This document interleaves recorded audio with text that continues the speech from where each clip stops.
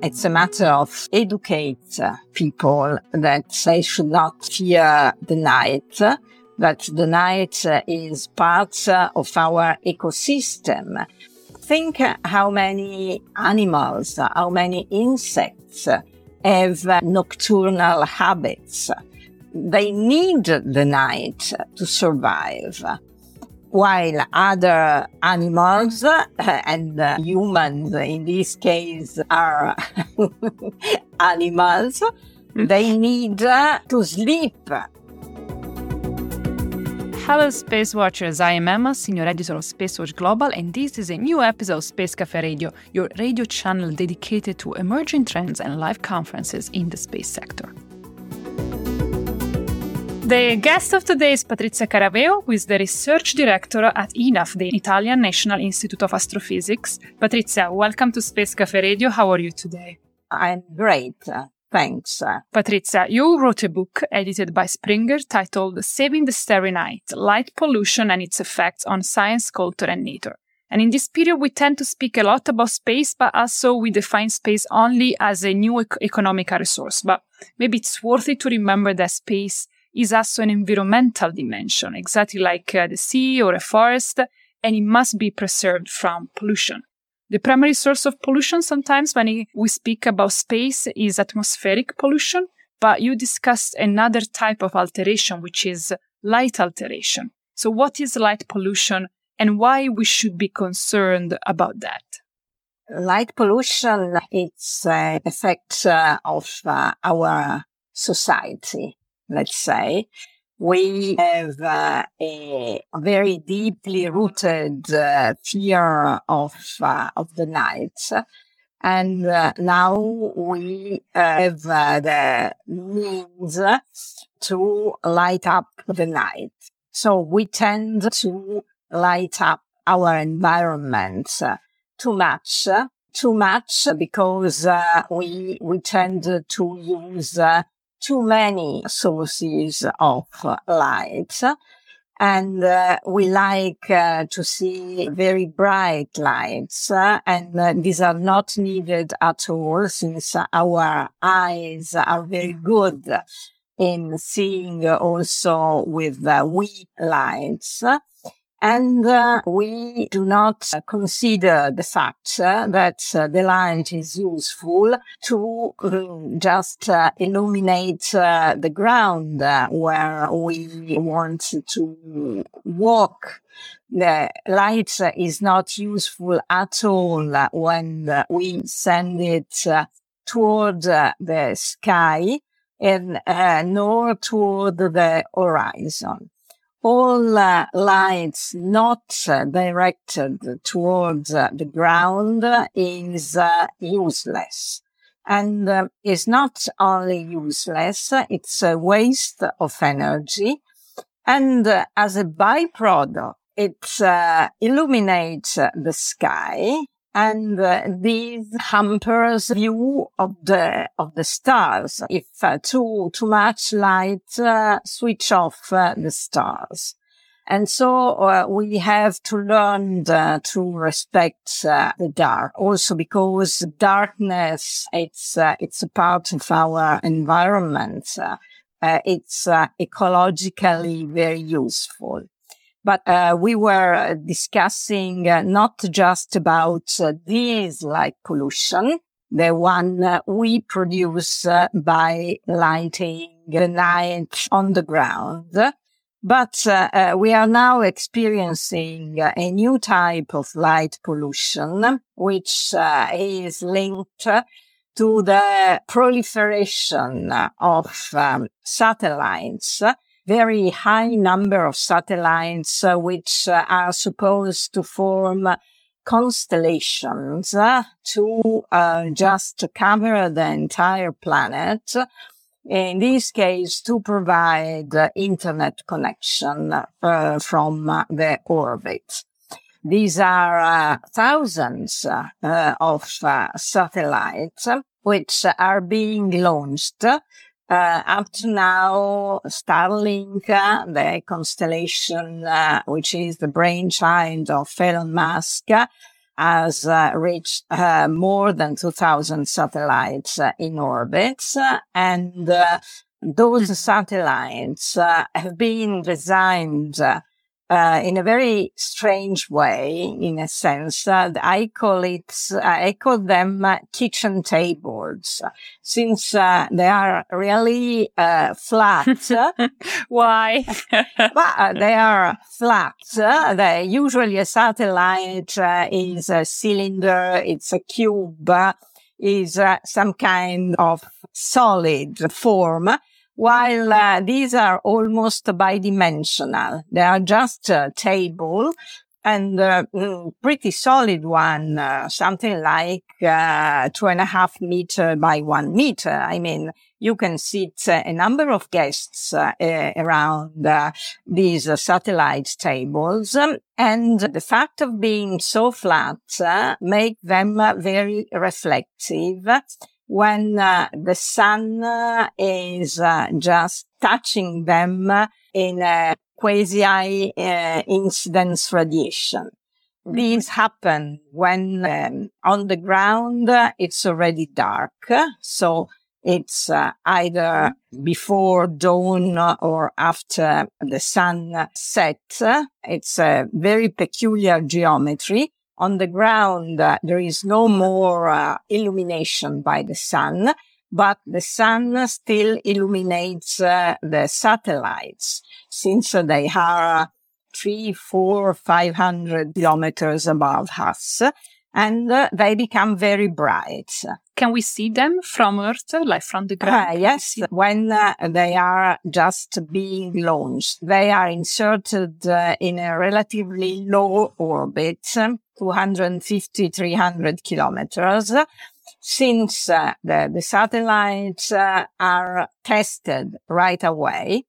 And if someone, because they are launched in bunches of 50 to 60 satellites in one single launch, and so they deploy, and in this case, they are all near, one after the other, and they are pretty low, and so pretty bright. They make trains of lights easily seen when they cross the sky. And people are struck by these sights, and they think they have detected extraterrestrial objects. There is a surge and a call to the UFO call center, saying, I saw a train of lights, it must be a UFO. No, they are not. They are Elon Musk satellites.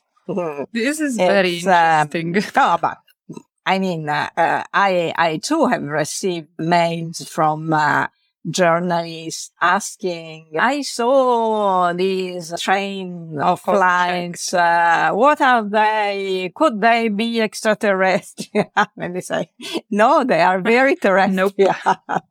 You define the sky as a cultural heritage. This is extremely interesting, considering that the majority of the space discourse at the moment revolves around the sky being an empty resource to use and fill up to reach the moon. So why do you think that the sky is a cultural part of our identity? Because the roots of our culture and of more or less all the cultures of all the civilizations in planet Earth are linked to the stars. Think to the Greek mythology. Everything you can think of is linked to a constellation. This gives you really an idea on how familiar were our ancestors with the stars. The sky was the calendar of our ancestors. They decided when it was time to work on the field, looking at the stars. Orion is the hunter, and at European latitude, Orion is bright in autumn when it's time to go hunting. You also mentioned the issue of electromagnetic pollution also affecting radio waves. Is this a potential issue for example, astronomical research? Like, I don't know, we won't be able to detect the signal from deep space or from a black hole if we keep crowding the sky with the satellites, constellation, and unnecessary lights. Satellites not only reflect lights, which hamper optical astronomy, but they also produce electromagnetic signal. They talk with the ground, with their clients, let's say on the ground, through microwaves. And microwaves pertain to the radio domain. So, yes, satellites are killers for radio astronomy, since the signal from a satellite is way stronger than a cosmic signal. When I say way stronger, I mean millions, billions of times stronger. So there is already ongoing negotiation, let's say, between the radio astronomical observatories and constellations, since the satellite must be aware that they are flying over a radio observatory and must behave, in the sense that they can be temporarily switched off, or they can carefully avoid pointing toward the radio dishes. Since satellites do have a share of artificial intelligence, these can be done, but effort should be done in order to really work towards collaboration between satellites, operator, and radio astronomers. Do they actually do that? I know you're still active in astronomy, so are you aware that when they are near a radio wave telescope, do satellites shut down or limit the emission, or does it actually happen? They are not obliged, in the sense that a very small fraction is dedicated only to radio astronomy. So those wavelengths cannot be used for transmission by satellites. But satellites can transmit in nearby wavelengths. And if, let's say, the transmitters are not perfectly calibrated, they can just intrude also in the wavelengths dedicated only to radio astronomy. And so these must be carefully controlled, in a sense. This is one question. And this is being done. The other question is that in order to do observation also in other parts of the radio spectrum, which is not protected, which is not fully dedicated to radio astronomy, my radio astronomer colleagues must find a compromise. And this is being worked out. You must understand that constellations are a very young problem. The first launch of the Starlink satellites, the first 60 Starlink satellites were launched in May 2019. Up to them, the only trouble for radio astronomers were satellites working and transmitting in geostationary orbit, which are much farther away, and they are fixed. They do not move with respect to Earth. So they knew how to build their observing program in order to avoid them. On the contrary, the constellation satellites are at low orbit, and so they move continuously. And so it's not at all easy to try to avoid them, but it should be the satellite which do something to avoid being a nuisance over the radio telescope. Remember that radio telescopes are built in very remote places, which were selected because they were very radio quiet. So they are in desert places, in Australia, in South Africa, etc. The places were selected in order to be the quietest possible, but satellites are everywhere at this point. So in your book, you explicitly say that darkness must be protected, which is a definition that I really like. Darkness must be protected. How shall we do it?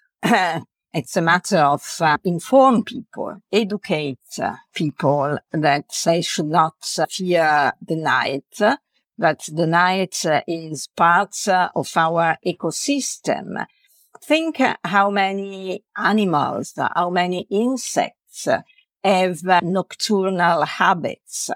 They need the night to survive, while other animals and humans, in this case, are animals. They need to sleep, and so they need the darkness to sleep. So the darkness is important to protect, for instance, biodiversity. The darkness is important for the survival of many species of insects, and insects are a very important step in the chain that goes all the way to us. We are right now living in what's it's called the apocalypse of the insects, since the number of insects is dropping at an alarming rate. And this is very bad for our ecosystem, it's very bad for the biodiversity, and bright lights of the wrong colors can be in part responsible for such loss. Think in a summer night, you see a bright street light, chances are that there is a cloud of insects around these lights. And those insects are not where they should be in a very high percentage. They will end up dying out of exhaustion, since they will be flying all the night long around these lights. So preserving the night is not only good for having the possibility to enjoy the stars, to enjoy the beauty of the cosmos, but it's also something we should learn to protect because it protects the environment.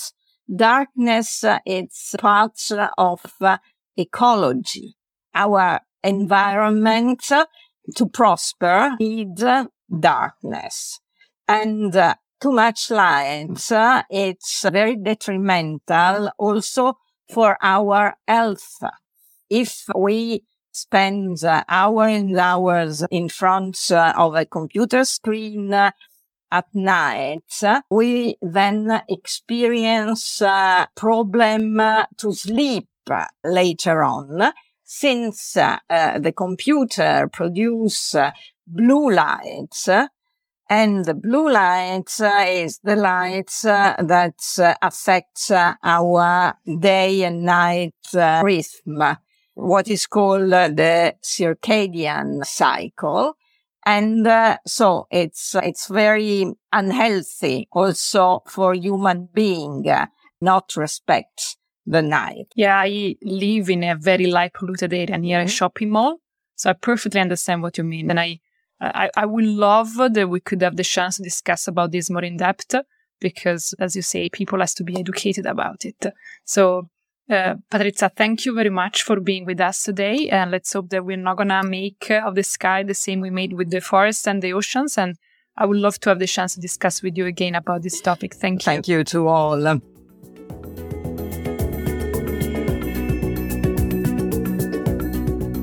And if you want to keep the pulse of the space industry, please visit our website at www.spacewatch.global and subscribe to our newsletters.